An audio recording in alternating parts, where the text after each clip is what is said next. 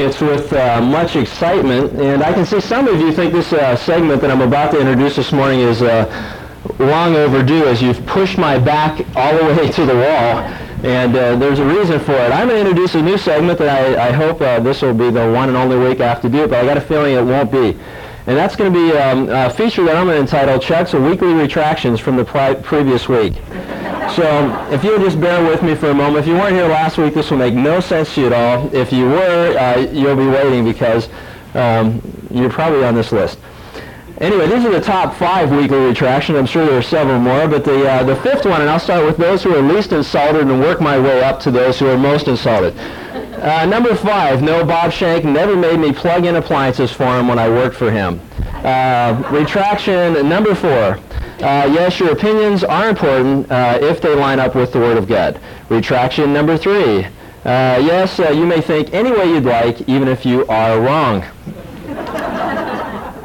Let's see, retraction number 2, we're getting into the good ones now. Number 2 is, I will never stick my tongue out and go at you ever again.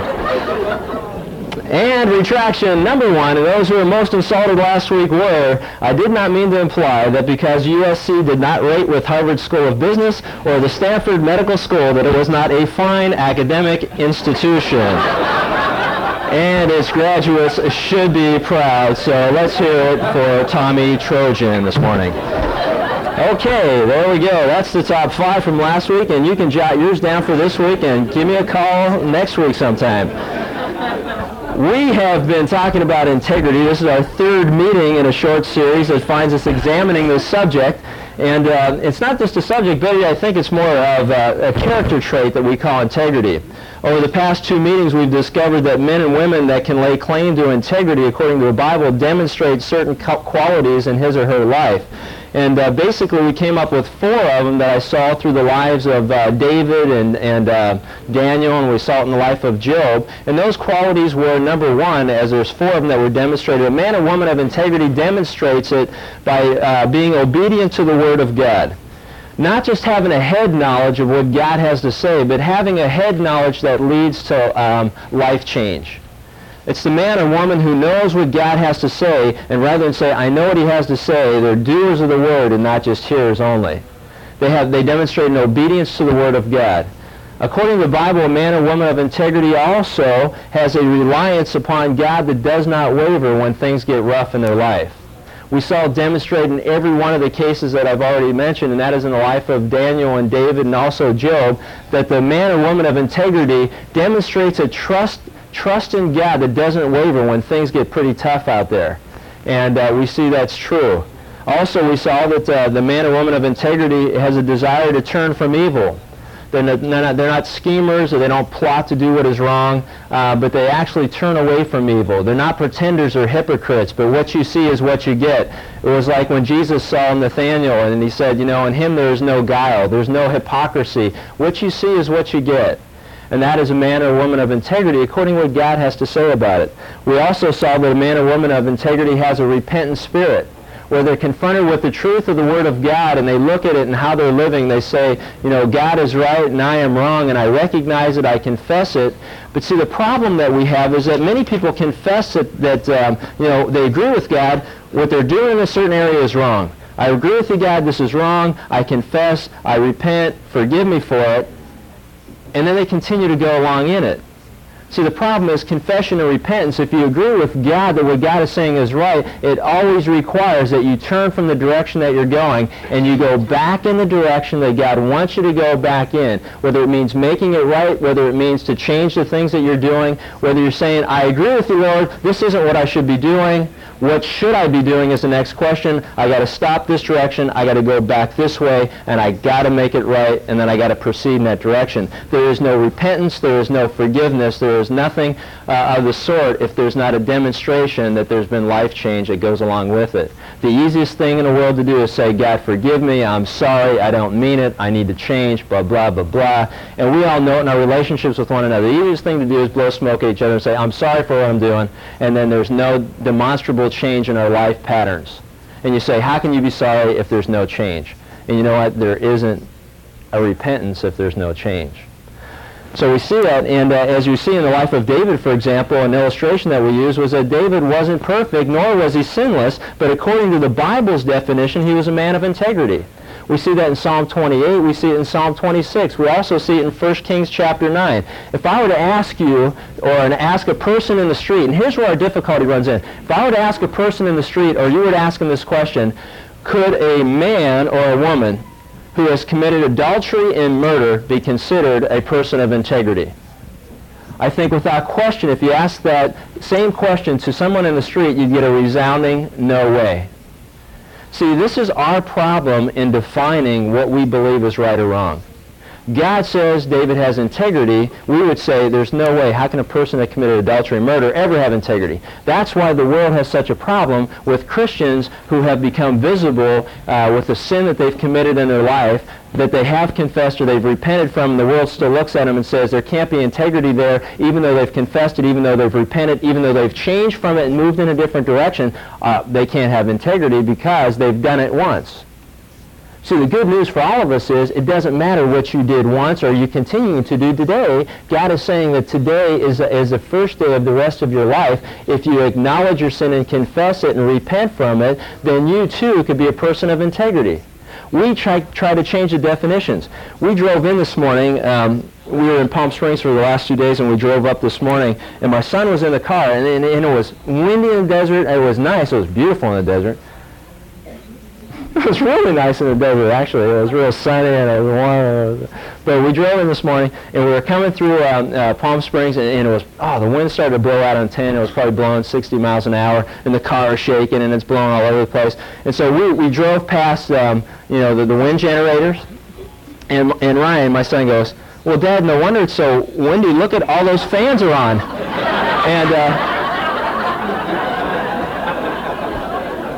And I never quite looked at it that way. And although it is a good question when you think about it, I mean, are they wind generators because they generate wind? I don't understand. It's just real confusing. So I just said, yeah, you're right. Let's go shut them off and we won't have the problem. And I think a lot of us, we look at the Bible in the same way. We look into what we think that we see and perceive and think that it's right, and even though it's completely the opposite. And God's ways are always opposite of our ways. That's why we've got to be tuned into what He has to say. So that's the problem with this whole subject of integrity. I think it should be the goal of each one of us to be commended someday for being a man or a woman of integrity. I think it would be a great commendation to hear, "Well done, my good and faithful servant," but also to hear the words, "Well done, you man or woman of integrity." See, but the problem is we will never, ever experience the commendation. We got some friends from Atlanta this morning. I love it because I was thinking about it every time Charles Stanley's on the radio, and he always says, "Now listen to me. Now listen to me." Now listen to me on this, because this is going to be the crux of what we talk about this morning. You and I will never be able to experience the commendation for integrity until we go through the condemnation that precedes the commendation. See, we don't know the depth or the level of our commitment until that commitment is put under fire. Until we experience hostility for the convictions that we say we believe, until it's put to the test, you and I don't really know the depth of our convictions. We say it, we think we believe it, that's the way it is, but man, I mean, when it's going to cost you something, when it's going to cost you some money, or it's going to cost you a relationship, or it's going to cost you something, you're going to find out whether you really believe what you say you believe. That's what we're going to look at this morning. You will never experience commendation until you go through condemnation to see the depth of your convictions. Deuteronomy 8 says that God tests our heart so that we may know what's in our heart. God knows what's in our heart. But the problem is we don't. We say we believe this. We say that we'll put up with it. We say we will experience any price that the world has to offer, but I will never deny you, Lord, as Peter said. And when the heat is on, our convictions change. That's what we're here to talk about this morning. There were three things that we saw about integrity, three decisions that were always available to us. Decision number one was that we have the opportunity to compromise. You believe something, you're challenged in that area, you have the option available to you to compromise. Do you really believe it or don't you believe it? And for many that compromise, they say, well, I'm not real sure how I stand in that area. I'll go along with it, and then I'll try to figure out whether I believe that or not.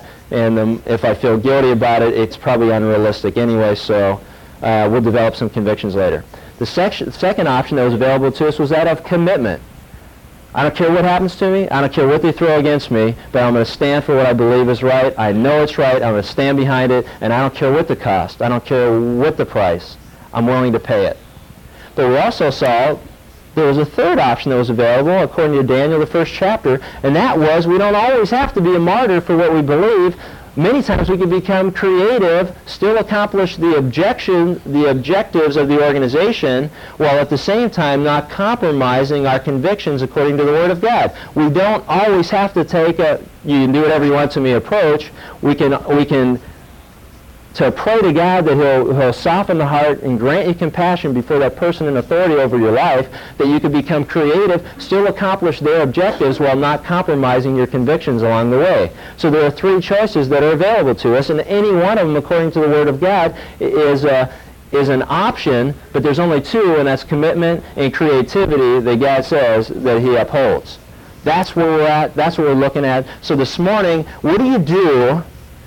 We saw creativity over compromise. The problem is, what do you do when creativity won't work? I thought it was interesting last week. I'll throw out before we start going in a new direction, and that was a gal came up to me last week and said, you know what's amazing to me is that the world seems to appreciate a person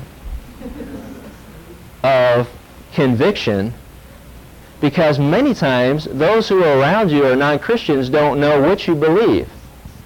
And so if you approach them and say, you know what, I've got a problem in this area, I understand what you're trying to accomplish, I don't feel good about the means in doing it, but I'd like to suggest doing this, many times they'll say, yo, I didn't know that was a problem for you. That's fine, as long as we can reach the goal, that's okay with me. And they appreciate conviction, and it seems to be other Christians, as we're got convictions about something, that say to you, listen up, you don't need to be so legalistic about it. You know, and they give us a harder time about our convictions. James 4:17 says, to him who knows the right thing to do and doesn't do it, to him it is sin. According to the Word of God, there's tremendous flexibility about our consciousness toward God, whether something is right or wrong, and a non-Christian may respect your convictions and say, oh, I didn't know that there was a problem in your life, or other Christians say, well, you know what, I don't see anything wrong with that. What's your problem? Loosen up. Don't be so legalistic. And it's not always so cut and dry. So we've got to be careful what we encourage one another as far as what our convictions are, but to uphold each other and to encourage each other to make sure that we are becoming more like Christ in our attitudes and our actions.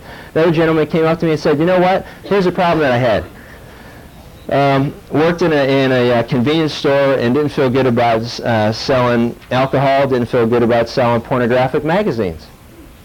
He goes, so I was the manager and I just didn't feel good about it, so I had somebody who worked for me. I said, you know what, I don't feel good about doing this. You handle this. I don't even want to be part of it. Well, that was creativity. It was one way to approach his convictions. But as he went along with it a little further, he began to realize that that wasn't good enough. He didn't feel good about having somebody else do something that he didn't feel about doing himself. So he said, you know what, I just decided to step out in faith, to quit my job, and just to allow God to uphold my convictions. You know what happened? See, we would like to write it this way. God gave him a better job, making more money, better hours, and his convictions were never challenged.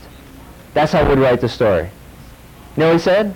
He goes, well, I got a job the hours are worse. I don't make as much money. He goes, but the amazing thing is, I've got a piece of my life that I didn't have before. See, there is no better position to be in for the man or woman of God than to be within the will of God according to what God says is right or wrong. You can't substitute more money, better hours, more benefits, better program, better package. You can't substitute all that the world has to offer to the Christian than to be within the will of God. And if it means you got to give it all up to maintain that conviction, God says, hey, I'm not saying I'm always going to replace it with worldly things that are better, but I'm going to give you a peace, and I'm going to give you a comfort that you don't have over here. See, and that's our confusion as we enter into this whole thing about integrity. Somewhere along the line, we've bought into this package that says, if you stand firm on your convictions, God has to honor that in the way you think he has to honor it. And that's not what God has to say. He says, you stand firm on your convictions, and I'll exalt you, and I'll honor you, but it's going to be in a way that I deem is right. So with that in mind, let's look at an illustration that he gives us, not looking at it how we'd like the story to turn out, or like we'd like to rewrite the ending of it, but how God says it actually is, and that it actually happened, and has it actually turned out, and see what he has to say about integrity. As we look at the principle this morning, what do you do when your back is to the wall, you can't get creative, or your creativity was shot down quick? I'm sorry, I appreciate it, but you're doing it my way or no way. What do you do when your convictions are put on that cutting edge that says there's no other way but this way? Do you compromise, or do you maintain your commitment? That's what we're going to look at. Turn with me for a moment to Daniel chapter 3. As we look at the principle of courage over cowardice.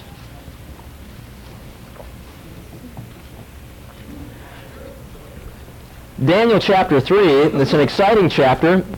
Just to give you a little background of it, the three men who are going to be the focal point of this particular chapter are Shadrach, Meshach, and Abednego. Now, according to chapter 1, we've already been introduced to them as friends of Daniel. They were, as we put it in our day and age, they were part of Daniel's accountability group. They were the ones that were not forsaking the assembling of themselves together, but they were encouraging one another, and all the more as they see the day of the Lord coming near, drawing near, and also as they saw the day where their convictions would continually be put to the challenge. They were the accountability group. They were the discipleship group of his day. They were the men that Daniel could turn to be encouraged to stand fast in the Word of God. The question as we get into all this is, do you have an accountability group? Do you have men or women who, when your convictions are going to be put under trial, when they're going to be put under fire, when you're tested for what you say you believe, do you have men and women around you who can encourage you and say, you know what,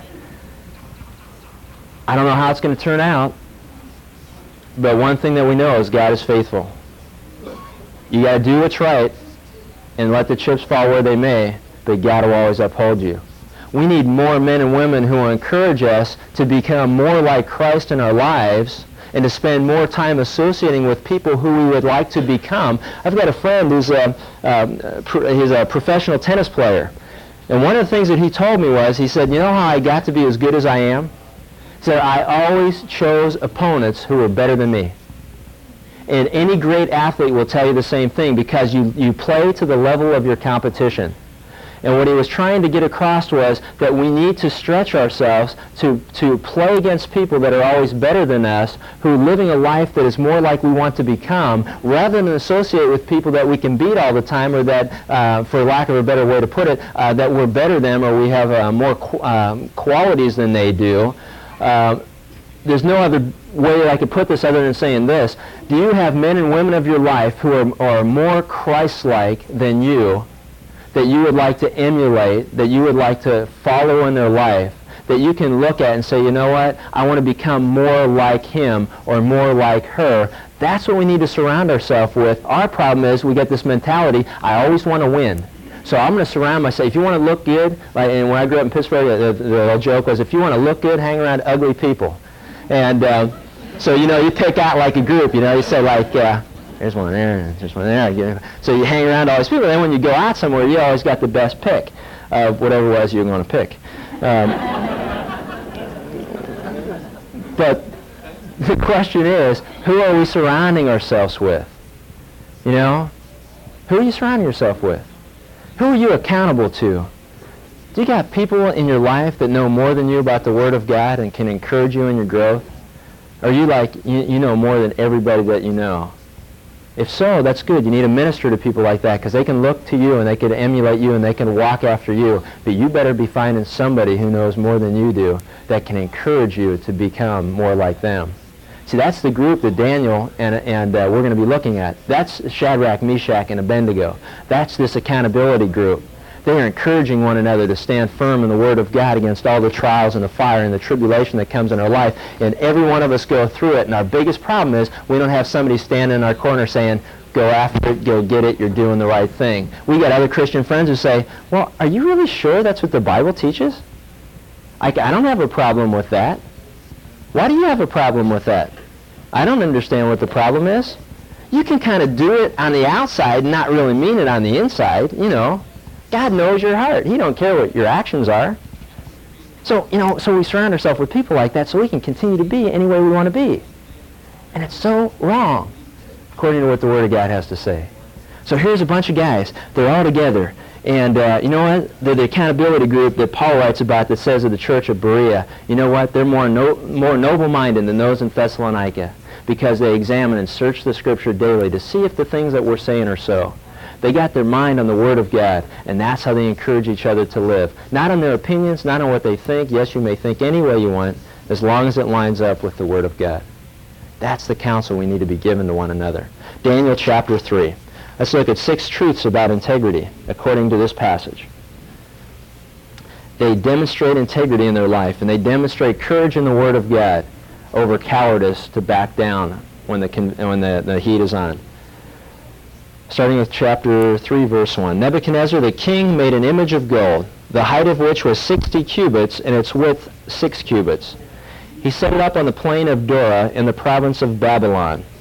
Then Nebuchadnezzar the king sent word to the assembly to assemble the satraps, the prefects, and the governors, the counselors, the treasurers, the judges, the magistrates, and all the rulers of the provinces came to the dedication of the image that Nebuchadnezzar the king had set up. Then the satraps, the prefects, the governors, the counselors, the treasurers, the judges, the magistrates, and all the rulers of the provinces were assembled for the dedication of the image that Nebuchadnezzar the king had set up, and they stood before that image that he had set up. Then the herald loudly proclaimed, "To you the command is given, O peoples, nations, and men of every language." And at that moment that you hear the sound of the horn, the flute, the lyre, the trigon, psaltery, bagpipe, and all kinds of music, you are to fall down and worship the golden image that Nebuchadnezzar the king has set up. But whoever does not fall down and worship shall immediately be cast into the midst of the furnace of blazing fire. Therefore, at the time when all the peoples heard the sound of the horn, the flute, the lyre, the trigon, the psaltery, the bagpipe, and all kinds of music, all the peoples, nations, and men of every language fell down and worshipped the golden image that Nebuchadnezzar the king had set up. The scene is pretty clear. Nebuchadnezzar has established an image that's 90 feet tall and 9 feet wide, and he set it up on the plain of Dura so that all of Babylon can see it. It was a 9-story office building for the most part, and everyone can see it from any location that they were at. And so what they did was they said, okay, listen, have you ever had a situation in your business where the president or the vice president said, look, we're having a little dinner party, and I'd like to have all the management come on over to my place, be there about 7 o'clock. Attendance is optional, but if you don't show up, don't worry about coming in on Monday. So I'm sure you'd like to be there. So they have this big, they're having a big management meeting. So they take all the leadership. And I think it's important that we notice that God reminds us of this over and over again, who's all present for this meeting. Because all the leaders are present, according to verse 2, and he repeats himself according to verse 3. And I think the point that he's trying to make is, I want you to put yourself in the position of Shadrach, Meshach, and Abednego for a moment. Everybody in the company that's in any kind of a management position is going to the meeting, to the dinner party. Shadrach, Meshach, Abednego, you're part of this office management team and would like you to be there. So what we'd like you to do is we want you all to come to dinner. And at the appropriate time, in the midst of this dinner party, they stop everything for a moment, they tinkle a glass, and they say, look, now that we've got you all together, what I'd like to do is introduce a couple new policies we're going to have around the office. Policy is going to be this. When you hear the music over the intercom system, at the appropriate time that we designate, which would be when you hear the music, we want you to all bow down and worship the picture of our president. And we're all going to give them to you. I know some of you don't have the pictures, but hey, we just so happen to have some posters here, and as you're leaving tonight, we'd like you to grab a copy and hang it in your office when you get there on Monday. And then as we hear the sound over the intercom system, when the music plays, we would like you all to bow down and worship the picture of the president, because after all, it's because of him that you're where you're at. The least that you could do So the announcement is made, the policy is now put in place. How many of you have been in a situation where the policy in your business has changed to the point where you say, uh-oh, I had said that if we ever got to this point, I don't care what it costs me, but I can't be part of this program anymore. Have you ever said those words? I'll go to this point, and if it ever goes past this line, I can't be part of the program anymore. If it ever goes past this line, I can't be part of the program anymore. Well, if it ever goes past this line, I can't be part of the program anymore. Where's your line drawn? Because everybody in here has said that at some point. Where's that line drawn? If it ever goes past this, that's it. See, there's a line drawn here, and it's very clear. And they have now gone beyond that line. So the company policy has changed to the point where we're going to hand out the posters, and you're going to worship the president at the sound of the music on the intercom system, and we're going to check it out. And by the way, you can go along with the change in the office policy. It's optional, but if you don't, you're fired. Or literally, in this case, if you don't, you'll be put in the fire. See, and we think we got it rough. It's like, if I don't do it, I'm fired. Or if I don't do it, I'll become a ball of fire. Now, who do you think has it easier? Who do you think has it easier? Come on, who do you think has it easier? Would you rather be a ball of fire, or would you rather just be fired? Huh? Okay. Well, see, this is what we need to understand. Put yourself in their position. Because our position is, fortunately enough, we will not become a ball of fire. But we may be fired if we don't conform. That's the choice. So their integrity is now put under indictment. Change of policy, you're going to do this. If you don't do it, you're fired. That's pretty simple. Right? Right. Okay, here we go. Look at the second thing, verse 8. There's no longer a what-if scenario anymore, folks. You have got to the point where your what-ifs have now become a reality. It's not, what if we get to this point? What if they reach this line? They've reached it. What are you going to do about it? How are you going to handle it? You're going to get creative? It's not going to work. What are you going to do? Their integrity is challenged. Look at verse 8. It says, for this reason, at that time, certain Chaldeans came forward and brought charges against the Jews. They responded and said to Nebuchadnezzar the king, O king, live forever. These are those little kissy people that walk around your office, you know what I mean? So it reminds me of, I hate people like that. Little kissy face people, always waiting for you to do something wrong so they can run and tell on you and stuff. Well, that's what, just picture them. You got a couple of those your office? Here's their verses, 8 through 12. Just watch this. So they said, O king, live forever, you awesome stud, you. You yourself, O king, have made a decree that every man who hears the sound of the horn, the flute, the lyre, the trigon, the psaltery, you're starting to get the point here, aren't we, about this orchestra? The psaltery and the bagpipe and all kinds of music is to fall down and worship the golden image. And you also said, O king, who is so wise in all your ways, and every one of your edicts makes so much sense to us. But whoever does not fall down and worship shall be cast into the midst of a furnace of blazing fire. Well, we just noticed that there's certain Jews who you've appointed over the administration of the province of Babylon, namely Shadrach, Meshach, and Abednego. I like this. I had a pastor in Dallas, you probably heard him, Dr. Tony Evans, black pastor, good guy, great guy. He was doing a seminar one time with a lot of professional athletes, and he said, keep getting questions about what's the role that blacks played in the Bible. So he said he ran across this passage, and he said, this is the first time that you see any mention of a black man in the Bible. He said, what are you talking about? He said, yeah, right there. It says Shadrach, Meshach, and a bad Negro.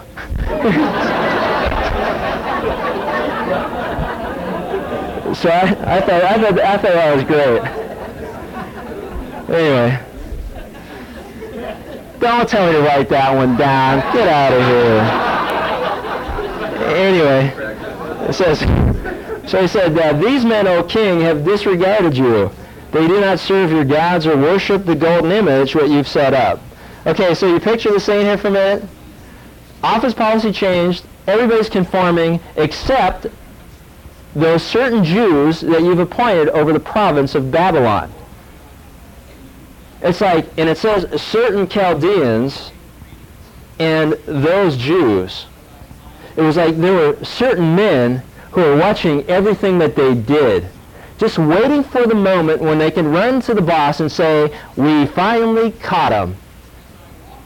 And if you remember what you said, if they didn't obey, they're going to be thrown in the fire. And guess what? I'm sure that you're going to have to stick with that, aren't you, king? But they said it in a nice way. Because after all of the company's waiting now to see how you're going to handle this.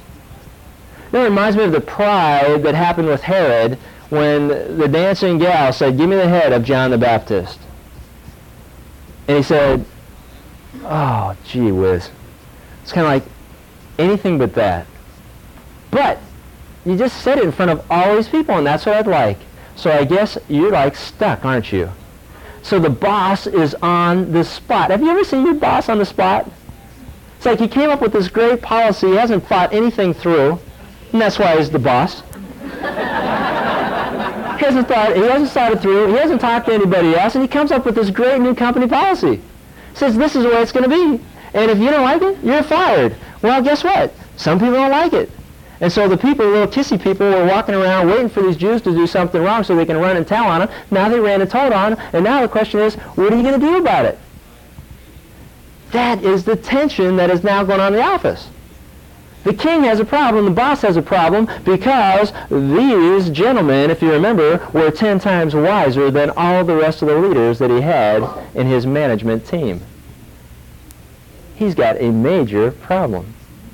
Their integrity is challenged, and now it's also under trial. Look at verse 13. It says, Nebuchadnezzar, in rage and anger, gave orders to bring Shadrach, Meshach, and Abednego. Then these men were brought before the king. Nebuchadnezzar responded and said to them, is it true, Shadrach, Meshach, and Abednego, that you do not serve my gods or worship the golden image that I've set up? Now, if you are ready, at the moment that you hear the sound of the horn, the flute, the lyre, the trigon, psaltery, bagpipe, and all kinds of music, to fall down and worship the image that I have made, very well.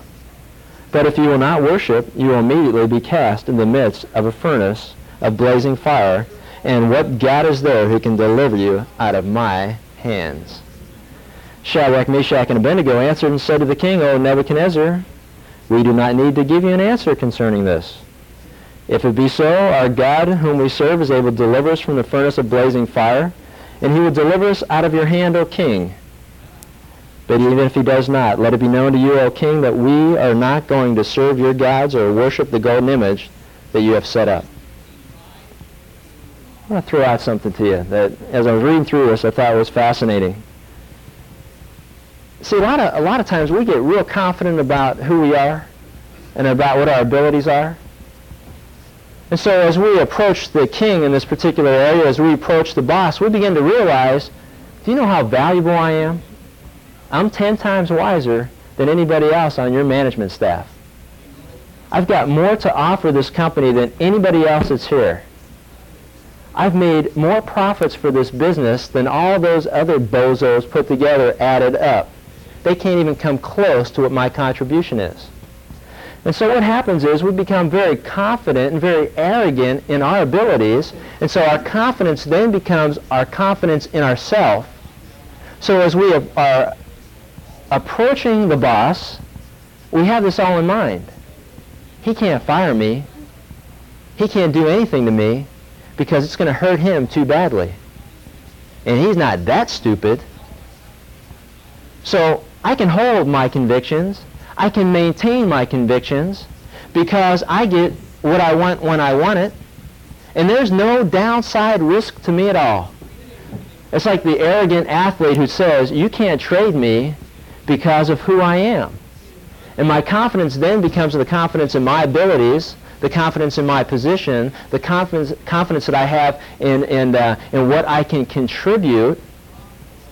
And so there's no way in the world you're going to trade me. There's no way in the world you're going to fire me. There's no way in the world you can do anything to me so I can maintain my convictions. Right? Right? You ever feel that way? Guess what? Guess what they're going to find out? You forgot one option. I can't fire you. In fact, I can make you fire. You can't rely on your confidence. I want you to notice what they relied on. Look at verse 17.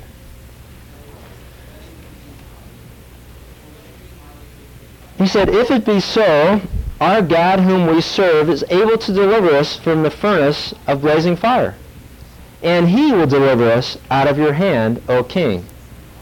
Now see, if we wrote the script, we'd stop at verse 17, because that's what we like to believe.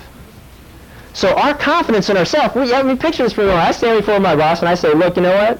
You can't fire me because you need me too much. And I don't care what policies you come up with. I don't care what new procedures are going on in the office. I don't care what paperwork you need turned in. I don't have to do anything I don't want to do because you need me too much. And you know what he does? He looks at me because, you know why? Because all of you are looking at him to see what he's going to do and who's going to win this confrontation. Who's going to win? Am I going to win?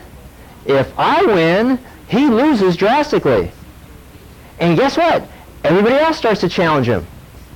Or everyone else starts to line up with me. So he's on the spot. So guess what his only choice is? Clean out your desk. Hand in your keys. Turn in your car. That's the way it's going to be. And you know what happens to us? Us arrogant Christians whose confidence is in ourselves and in our abilities, we're shattered. How could God do this to me? How could he allow me to go through this? I can't believe it. That's not the story that I read. But you know what? It says they trusted God. He says, if it be so, our God whom we serve is able to deliver us from the furnace of blazing fire. He will deliver us out of your hand, O king. See, he will do it if he chooses to do it. And if he doesn't do it, there's a second part.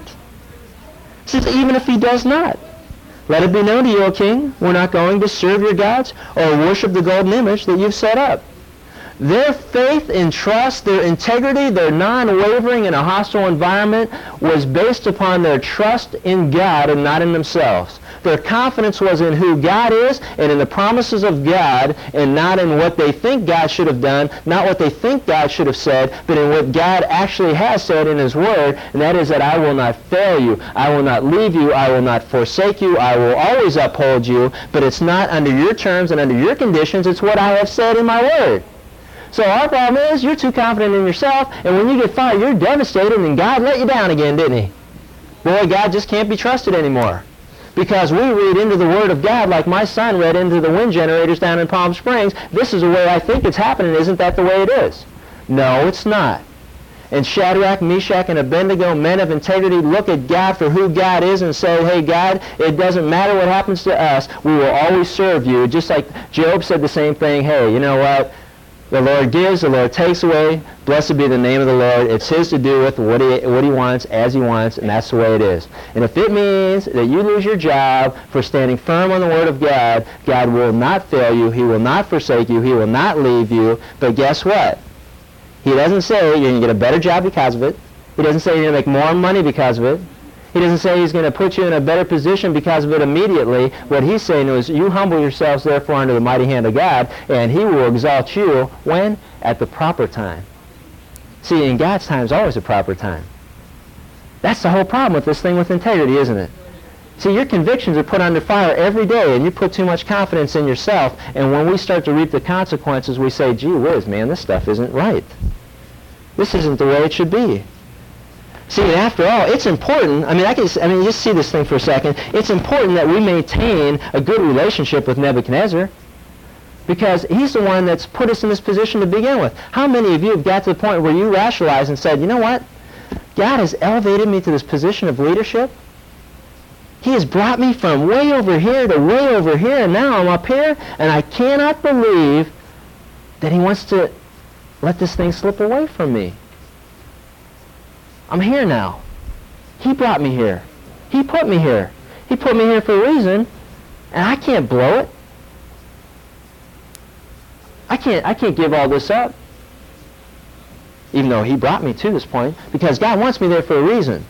So all of a sudden, we're in a leadership position that God's exalted us to, and we start to compromise everything that we ever held as convictions. Because no longer are we placing our confidence or trust in God who has brought us there, but we begin to place our confidence and trust in the position that we're now in and all the abilities and the little fringes that go along with it. So it's not God anymore, it's us. And so we say, God doesn't want to remove me from this position.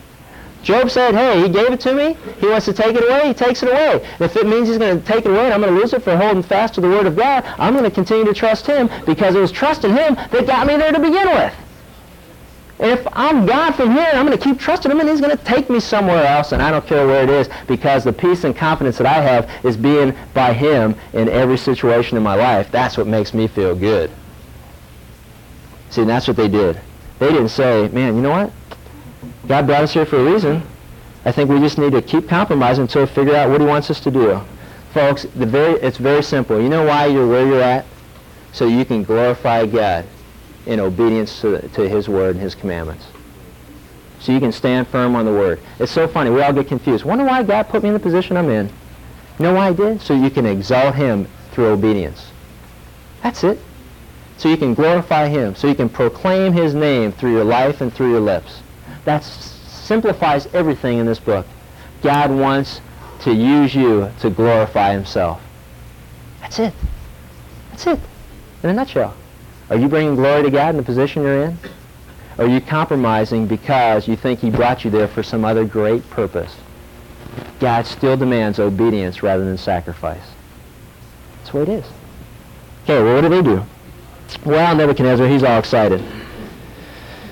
He gets a little uptight because everybody in the office is watching this confrontation, and boy, it's quiet and it gets nasty. And you can just see it.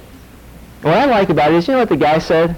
You know what, Nebuchadnezzar, we really need to even answer you on this. You already know us. You already know we can't worship this image that you set up. You already know we worship our God, the true and living God. You already know that about us. There's nothing we can say it's going to make any difference at this particular point. You've reached a line where we can't even discuss it anymore. This is a non-negotiable area. There's no room here for any negotiation. So Nebuchadnezzar in verse 19 was filled with wrath. His facial expression was altered. Do you ever see that at your office? Do you ever see the boss gets like ticked off? It's like, you know, it's like the nostril. In fact, that's anger in Hebrew. It had to do with the flaring of the nostrils, you know. So if you just picture this big snout, man, just kind of flapping, opening up. Whatever it takes for you to understand what's going on here. Oh, I don't like nostrils. I'm calling them this week. Okay. It's all right. Says, yeah, you know, you ever see people? Oh, that's amazing, man. We were driving. I mean, it's my son goes, Dad, why does everyone wait till they get in the car to pick their nose? He said, you see, that's great. These kids are great. I said, well, it's because for some reason they think because they're surrounded by glass, no one sees them. Anyway, so all the way home, you'd be going, I haven't learned nothing else, but I ain't picking my nose in the car. Hey, there are windows here. We got windshield, windows on the side. If we're going to do it, get them tinted. So anyway, Nebuchadnezzar, he's all fired up. This guy is uptight. His facial expression's altered. Man, he's changed. He's excited. So it says that he answered by giving orders to heat the furnace 7 times more than it was usually heated. It's like, I'm not only going to fire you once, I'm going to fire you 7 times. You're fired, you're fired, you're fired, you're fired, you're fired. You only fire me 1 time. Well, that's all right. I don't want to fire you 7 times. So that's what he did. He fired him up. He fires it up 7 times. And he says he commanded certain valiant warriors, and you'll see why in a minute, who were in the army to tie up Shadrach, Meshach, and Abednego in order to cast them into the furnace of blazing fire. I like these valiant warriors. We're going to read about them here in a second. It says that then these men were tied up in their trousers, their coats, their caps, and their other clothes, cast into the midst of the furnace of blazing fire. For this reason, because the king's command was urgent and the furnace has been made extremely hot, the flame of the fire slew those valiant warriors who carried up Shadrach, Meshach, and Abednego. But these 3 men, Shadrach, Meshach, and Abednego, fell into the midst of the furnace of blazing fire, still tied up. I just want you to know something, folks. You stand firm to the Word of God, you're going to be persecuted. You're going to be put under fire. It's going to happen to you. And so don't think anything else, because when it does happen to you, you're not all surprised running around saying, gee, no one told me if I stood up for my faith I'd have to go through stuff like this. No one told you because no one wants to tell you stuff like that because they don't want to make you feel good about yourself. See, the Word of God isn't here to make us feel good about ourselves. The Word of God is here to reveal to us what we're really like in light of what God wants us to become. See, don't worry about feeling good about yourself. Worry about doing right before the eyes of the Lord. That's a person of integrity. So as you can see here, it says, hey, you know what? Go through this chapter sometime. Just circle the word fire, fire, fire, fire, fire, fire, because it's in here a lot. 1 Peter chapter 1, it says you're going to be put under fire. You're going to go through fire because it's the only way that you're purified. It's the only way you're purged. It's the only way all the impurities are taken out of precious metal. See, that's the way the dross floats to the top through fire. And then it's skimmed off, and what you have left is precious in the sight of God. See, we got to go through the condemnation before we're ever commended for our integrity. See, and this chapter has to do with fire.